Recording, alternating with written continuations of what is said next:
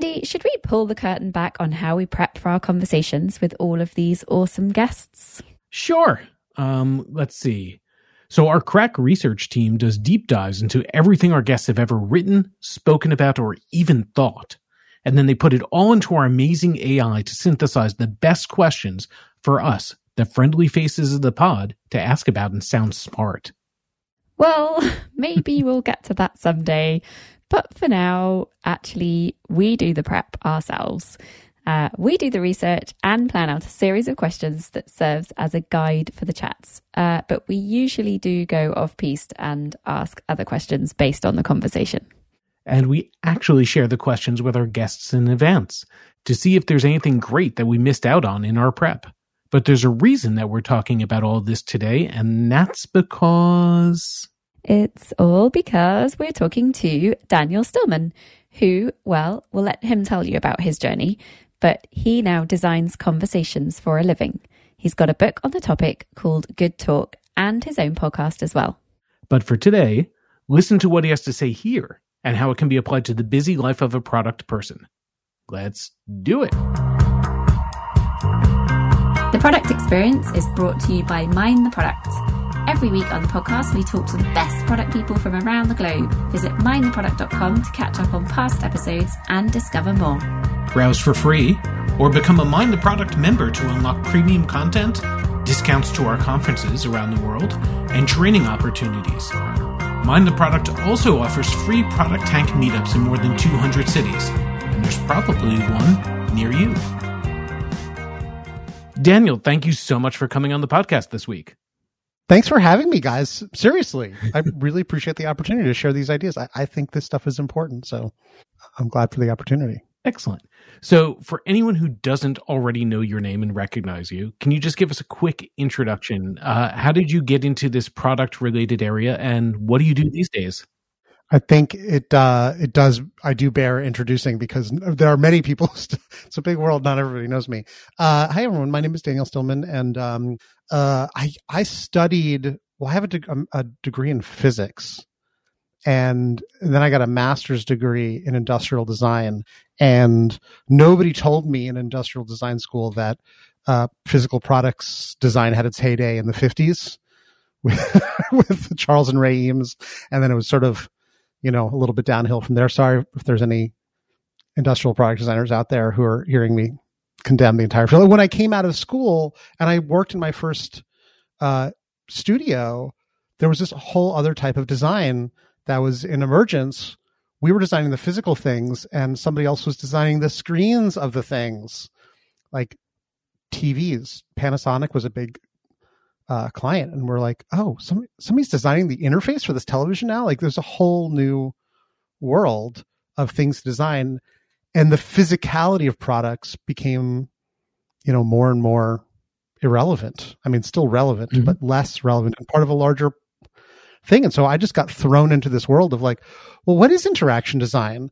And from interaction design, it was like, well, what is experience design? And there were these sort of cascading narratives that I became part of, like, oh, we're doing design thinking, which wasn't taught in design school. And then I heard a group call their facilitative practice conversation design. I was in 2015, and I was like, what does conversation design even mean? Like, how do you design a conversation? You're not designers. And why is that important? And it made me step back and like look at like my whole career and be like, oh yeah, I've been designing conversations the whole time. Nobody taught us about stakeholder management and alignment conversations and workshoppery things in design school, but those were such an important part of the process. Was like the cat herding, right? The narrative, right? The selling, the storytelling, the gathering of all the people, and getting that new word for conversation design set me on this whole next, recent phase of my journey where I started my own podcast and just started to like work on my own book around like, well, what is this thing that I think we're all doing that's important for us to know about, to be intentional about designing conversations? And that is why I coach leaders and teams on this thing, because designing conversations intentionally is how we get what we want to get out of life. And just to be really clear, the conversation design that you're talking about, it's not Alexa, it's not chatbots. This is... Yeah. yeah, when I started this process, voice design was like barely nascent, right? And so I want to make sure people understand the distinction. And thank you, Randy, for correcting me and also helping me clarify my value proposition. Human computer interaction is one type of design, and voice interaction as a modality, as an interface for humans to interface with computers is a whole other type of design, and is usually at the the IC level. What I more weirdly talk about is how do we design all of the conversations in our work and our lives. And so you could think of it as management, leadership, stakeholder alignment, storytelling, facilitation, coaching. Therapists design their conversations. I think it's just like the human interface, like conversation design as human to human interaction design. So, Daniel, when I kind of think of conversations, what springs to mind is the amount of time I spend in meetings. Yeah. And kind of one thing you said there was like designing conversations with intent. So, Yeah. is this something in terms of like conversations, do we design conversations in our heads like kind of almost like without intent at the moment? Like, is this something we're doing subconsciously right now, which if we became conscious about, we could then practice better? Or is it a case of like it's a brand new discipline that you're advocating for? So yes, and maybe.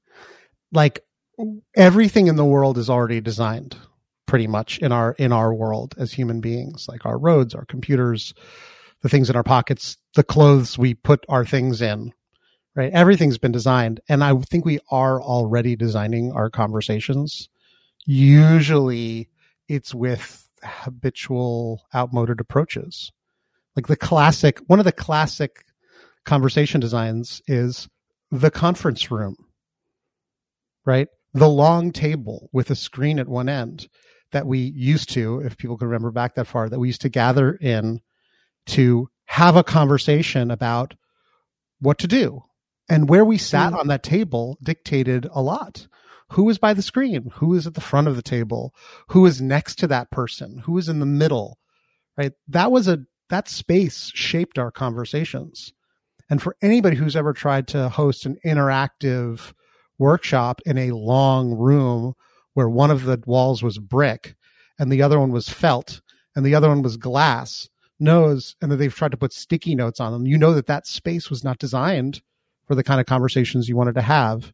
And anybody who's been in a workshop where the person hadn't thought it all the way through knows that's not great, right? And anybody who's been in a one-on-one with their manager who said like, so what's on your mind, knows that a poorly designed or a habitually designed or a sub-designed conversation is not going to get you what you want out of it. So I think, yeah, turning on the intentionality knob can get you goodness because you are already designing your conversations, and you can just leave it at the low end of the knob. Or, improv is a form of design, right? Yeah. Let's leave this undesigned. Let's be improvisational about it. But even improv is designed because yes, and is it designed for conversations? Believe you me, right? So we are already super designing our conversations. I just think generally speaking, we're not checking, are we getting what we want out of them? So for people like us, we're in meetings all day long. We're having our job is mostly having conversations. Yeah. Let's ground this the right way. What are the basic elements? What are the basic materials when you're trying to design a conversation? Yeah. Well, I mean, that is one of the fundamental questions everyone has to answer for themselves. So everybody, Randy, you have to decide for yourself, what do I think I can actually shape to make this conversation better? And I used to run these workshops, and everyone can do this for themselves. What do I believe a conversation is made out of? And of those things, what are the things that I think I can actually shape? Right. So when you ask people to do like a sticky cloud of like, what are conversations made out of?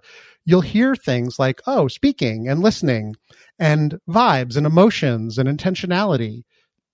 And, if we look at that whole wall and we say, well, what can we actually shape? It's actually really hard to shape our emotions. I don't know if you've had this experience. Like if I'm feeling one way, it's really hard for me to get myself to feel another way. If I'm angry at someone, it's very hard for me to be patient. And so I'm not saying emotions are not a part of the conversations that we can design. They are part of the conversation. I just ask ourselves, well, how do we feel differently if we want to feel differently? Time is something we can shape.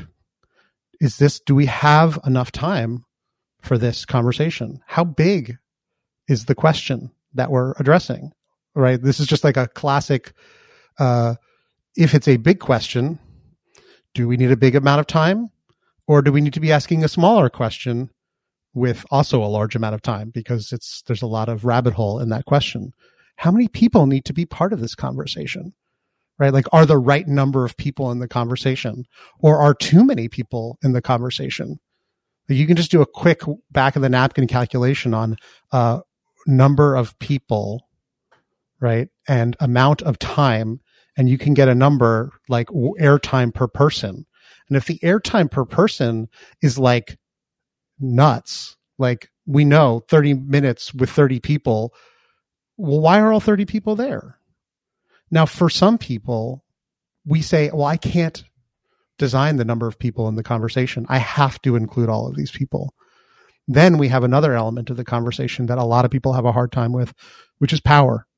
Do I have the power to disinvite or to invite someone to this conversation? Do I have the power to say, I don't want to be in this conversation? We used to, there's so many memes about like early in our careers, we're like, oh man, I can't wait to get invited to all these amazing meetings. And now you're like, oh my God, I have so many meetings. And the real flex is, hey, you can totally have that meeting without me. I do not need to be there. Like, that's power. To say, you all need to come to this meeting, or to be able to say, you three can and you three shouldn't, and this is why, or I won't be in that meeting and this is why. So power shapes conversations for sure. But I mean, you're just going to look at it as a physics problem. It's like time, energy, people, and the size of the problem, and whether or not people feel like they want to be there. Those are some like basic elements. There's a conversation operating system that I architected my book Good Talk around, where I was just trying to decide for myself what are, the smallest number of things that I could invite people to think about, to shift how they are thinking about and what they are seeing in conversations. But I think, honestly, Randy, everyone has to decide for themselves, what do I think I can shape here? And I also would invite people to ask themselves, what do I think I can't change that maybe I can if I'm willing to bend the rules instead of breaking them, right? Like that would be a shift.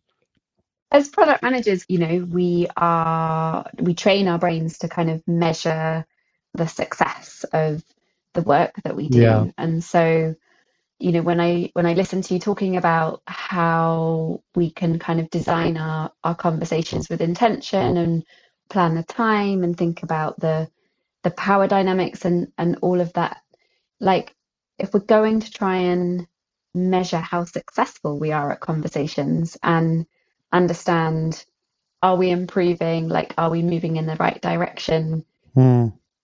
How would you support someone in kind of assessing how well they're doing right now and how well their kind of intentional design is performing?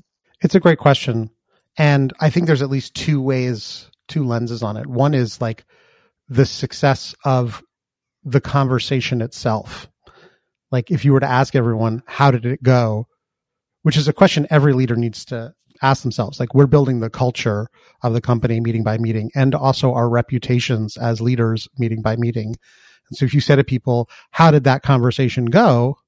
And they go, oh, that was effective. That's a very subjective thing, right? Everybody has their own subjective score.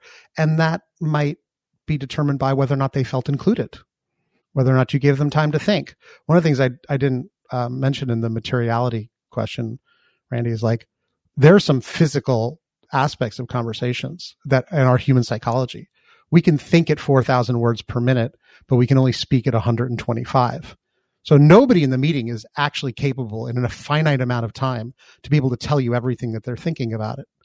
But if you want to make people feel heard and you actually want to hear everyone, you're going to have to be very, very clever and intentional about how you design things. People can only listen to one person speaking at a time.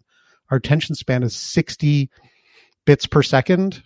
One person talking is 30 bits per, like listening to one person talk is 30 bits per second. Two people talking at the same time can overload one brain.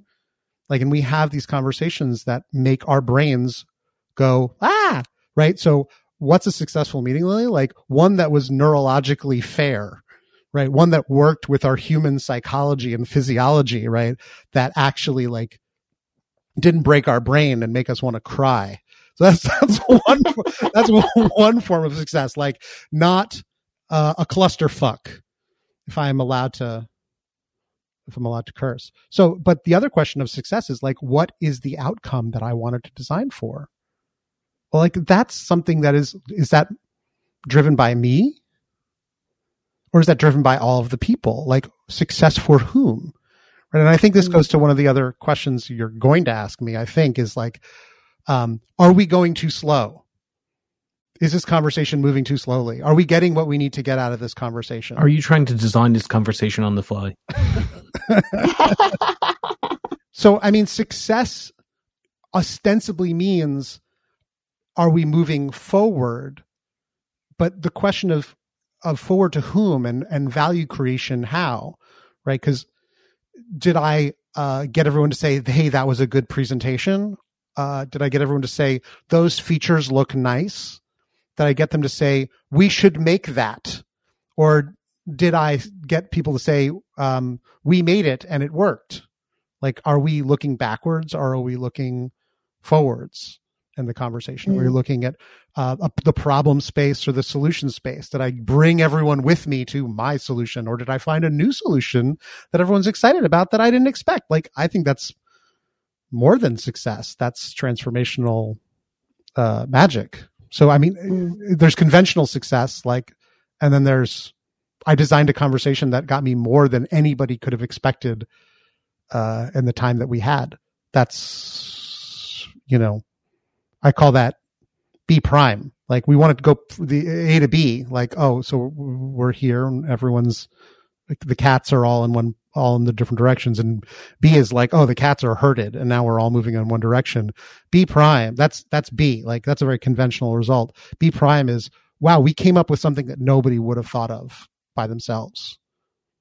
Right? Or we've unlocked incredible energy in the team. That's B prime. I think whether we're designing a conventional conversation where we just want to get unaligned to aligned, unclear to clear, or untransformed to deeply transformed, right? Those are very different approaches to designing a conversation. And not all conversations, to your earlier question, require that level. I mean, of course, there's conventional conversations. There's like, hey, what do you want for lunch today?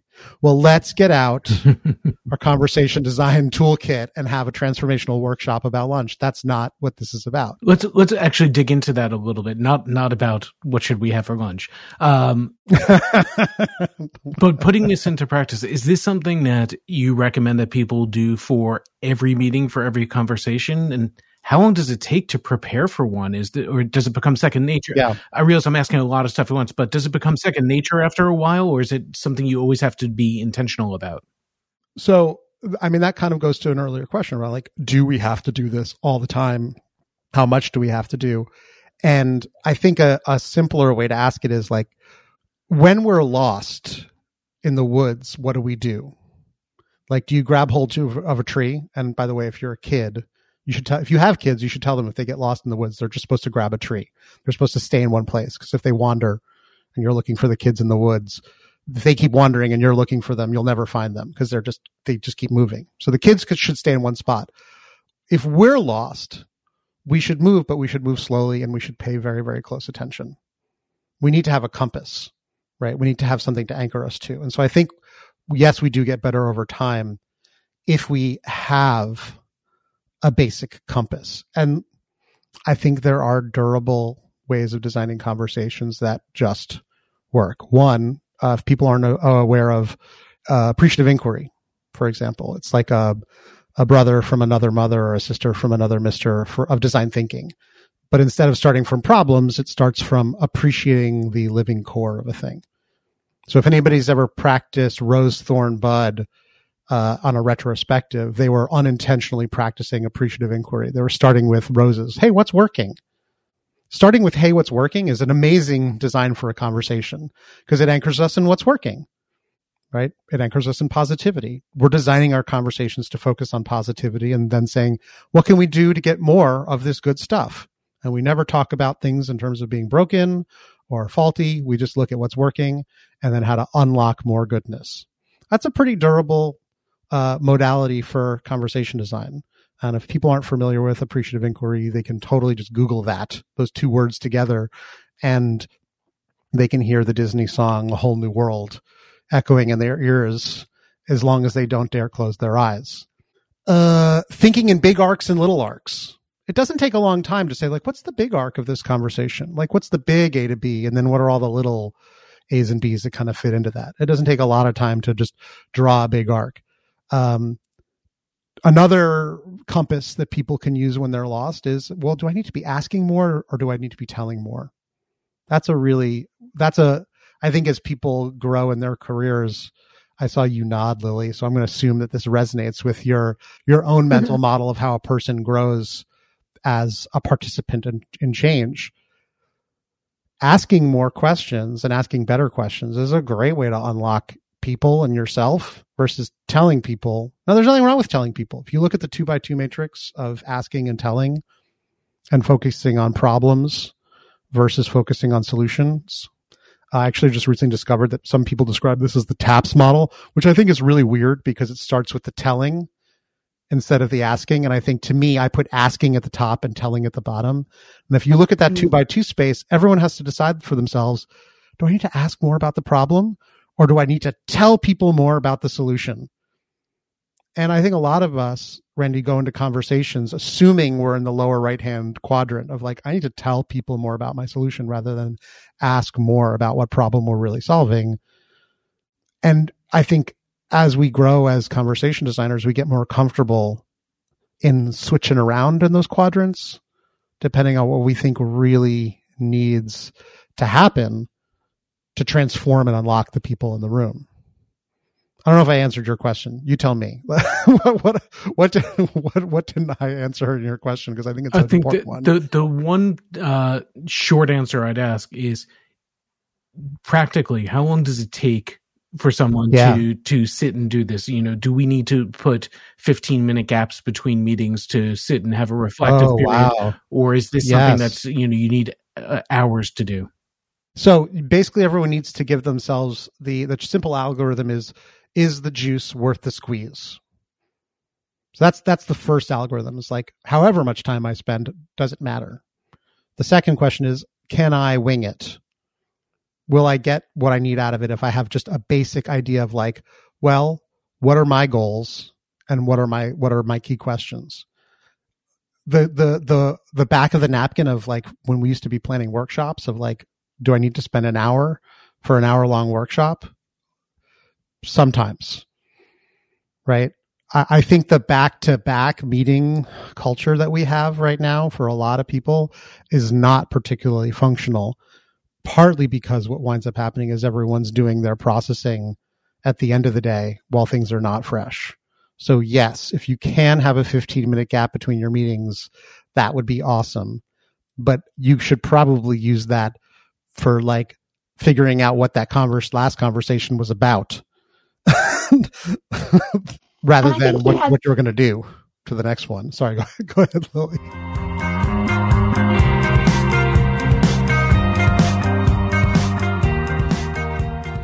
Hey folks, are you looking for an opportunity to learn from the best, connect with other PMs, and sharpen your skills? Then you won't want to miss MTPCon in San Francisco on June 14th. This year's lineup of incredible speakers includes Christian Idioti, a partner at Silicon Valley Product Group, Yiwei Ang, Chief Product Officer at Talabat, Natalia Williams, Chief Product Officer at Hootsuite, and many more. Also, check out the schedule on June 13th. The team have arranged a bunch of in-person interactive workshops led by experienced product managers who will share their secrets and demonstrate their tips for success. These workshops are designed to be for everyone, total newbies and seasoned pros alike. Go learn some stuff and make some new product friends. So what are you waiting for? Grab your tickets now at mindtheproduct.com/San Francisco, and we'll see you there.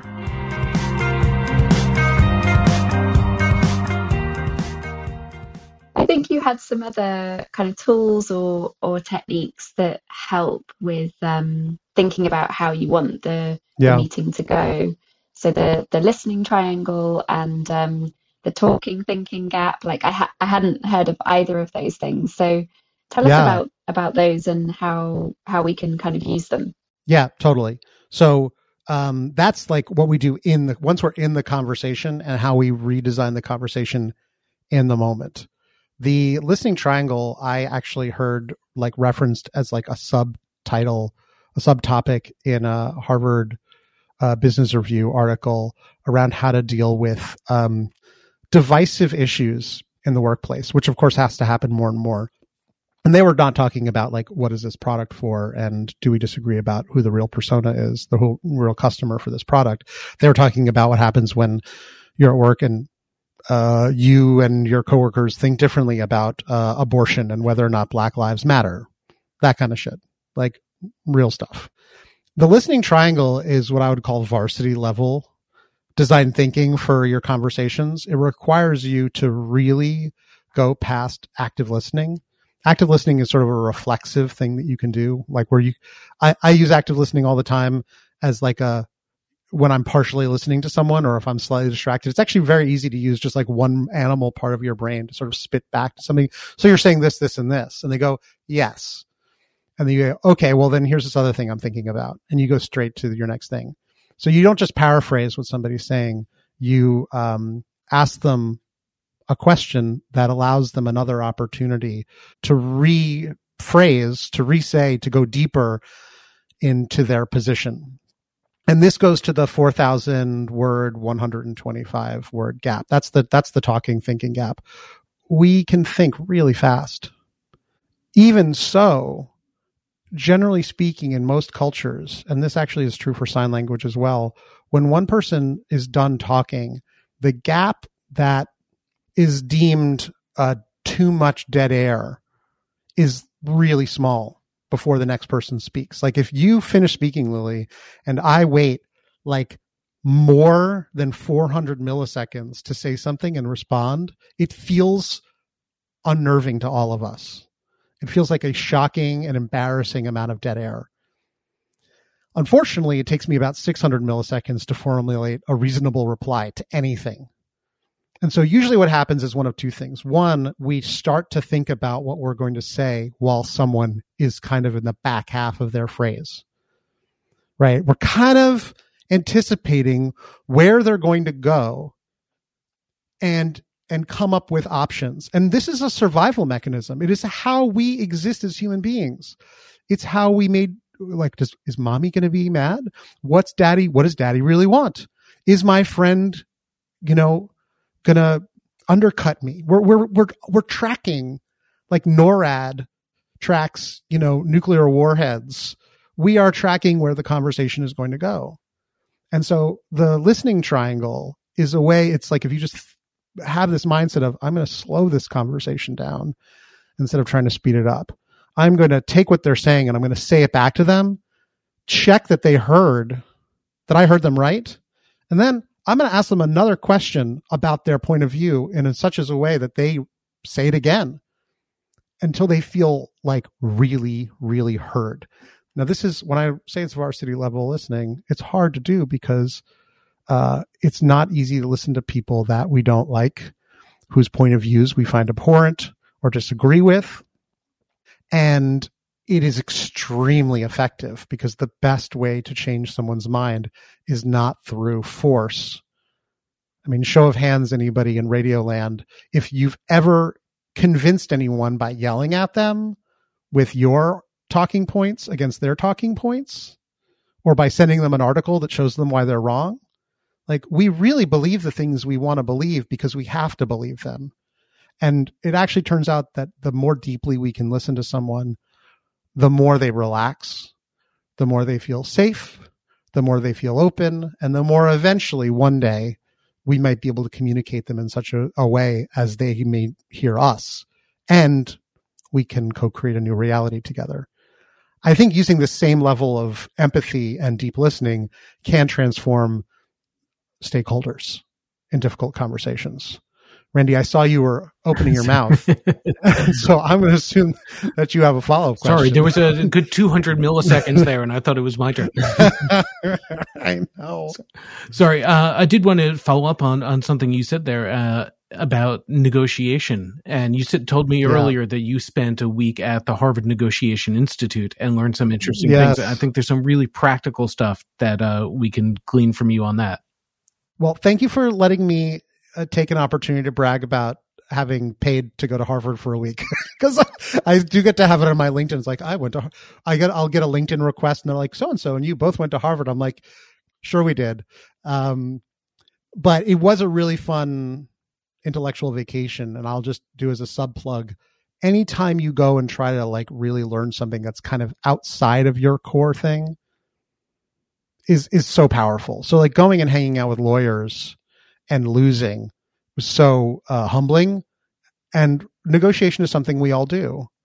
And look, you could think of conversations as negotiations, as a completely fair mental model, but generally speaking, we think of negotiation as oppositional. The Harvard Negotiation Institute's model, and if people want to read Getting to Yes, that's one of the classics, really actually does have a very empathetic, co-creative perspective on things. One of the best models, I think, if we're talking about, like, I love visual diagrams that change how we think about conversations. The listening triangle is one, because it's like, let's go deeper into the conversation. The Harvard Negotiation Project, one of the big models is the circle of value.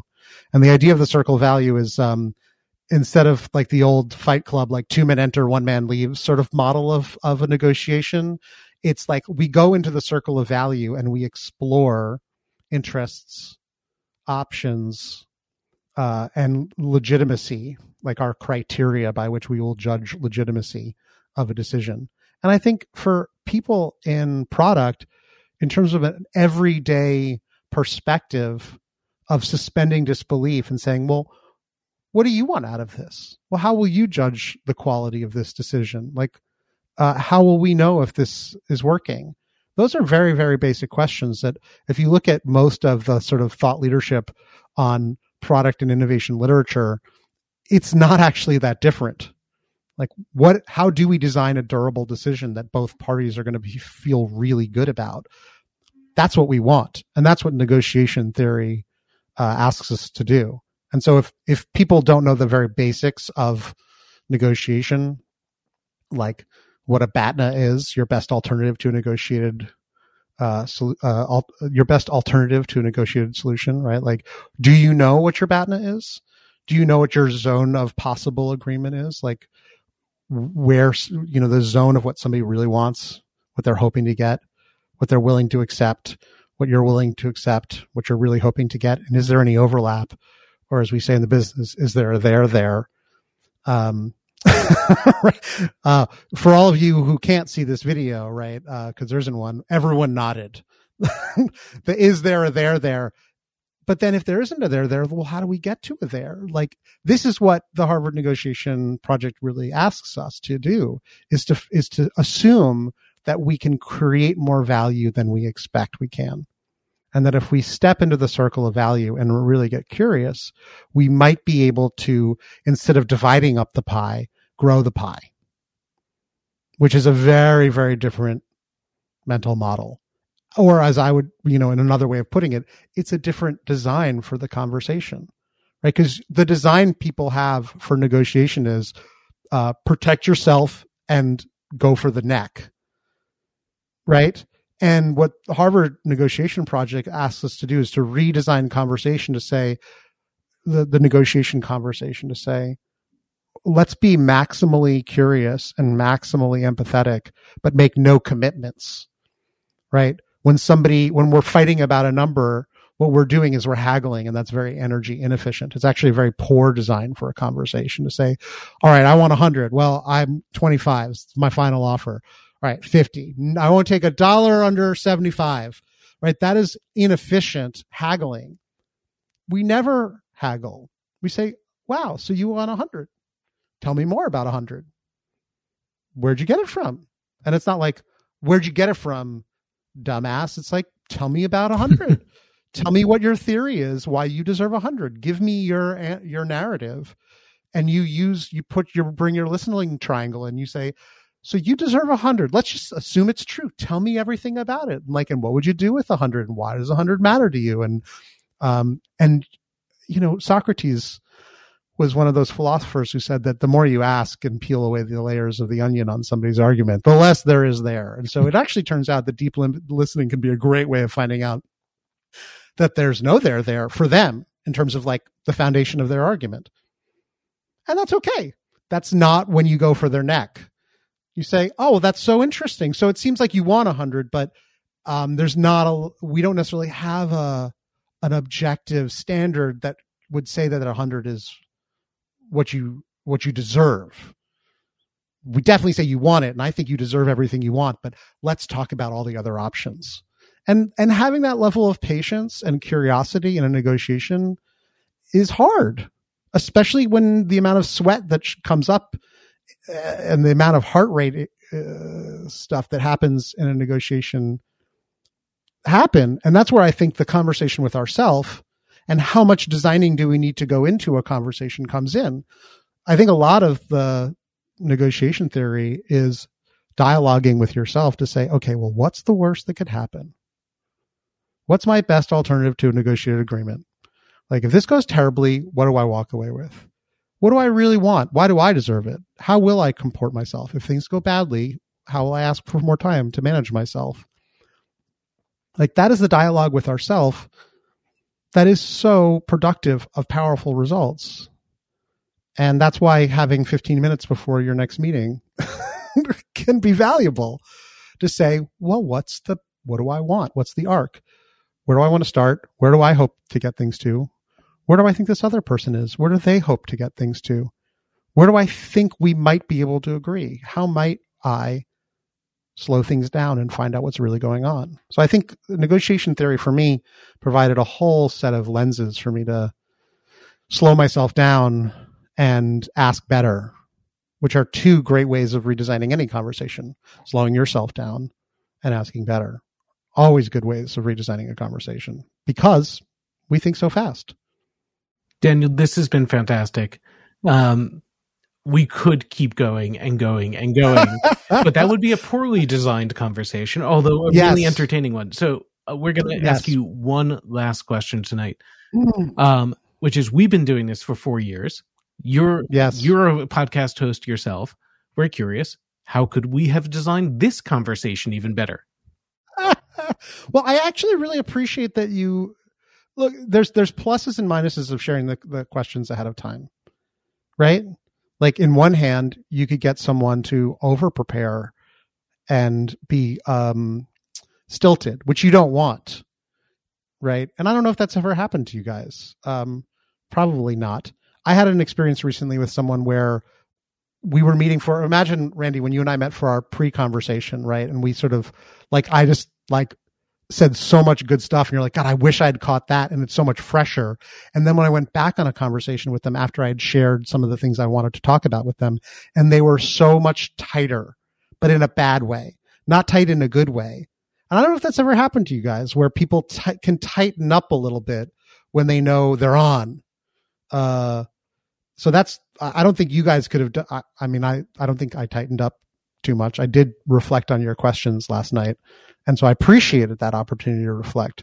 I think I don't know if you've ever had the risk reward ratio fall on the risk side for giving people the questions ahead of time. And this is me flipping the conversation, the question back on you guys. We always like to blindside our guests by giving them questions in advance and then asking other questions that aren't on the list. Yes. Yeah, I mean that's a thing. Yeah, so like this is designing for safety and also improvisation. You guys are doing great. What are you talking about? You're pros. I would ask you the same question. How could I have designed my responses to be maximally more useful to your audience? We'll feel put like the question out to our brevity is the soul of audience, it. and we'll let you know. Yeah, really. Yeah, please do, Randy. I appreciate that. Fantastic. Daniel, this has been wonderful. Thank you very much for joining us. I really appreciate the opportunity to share some of my work with your folks.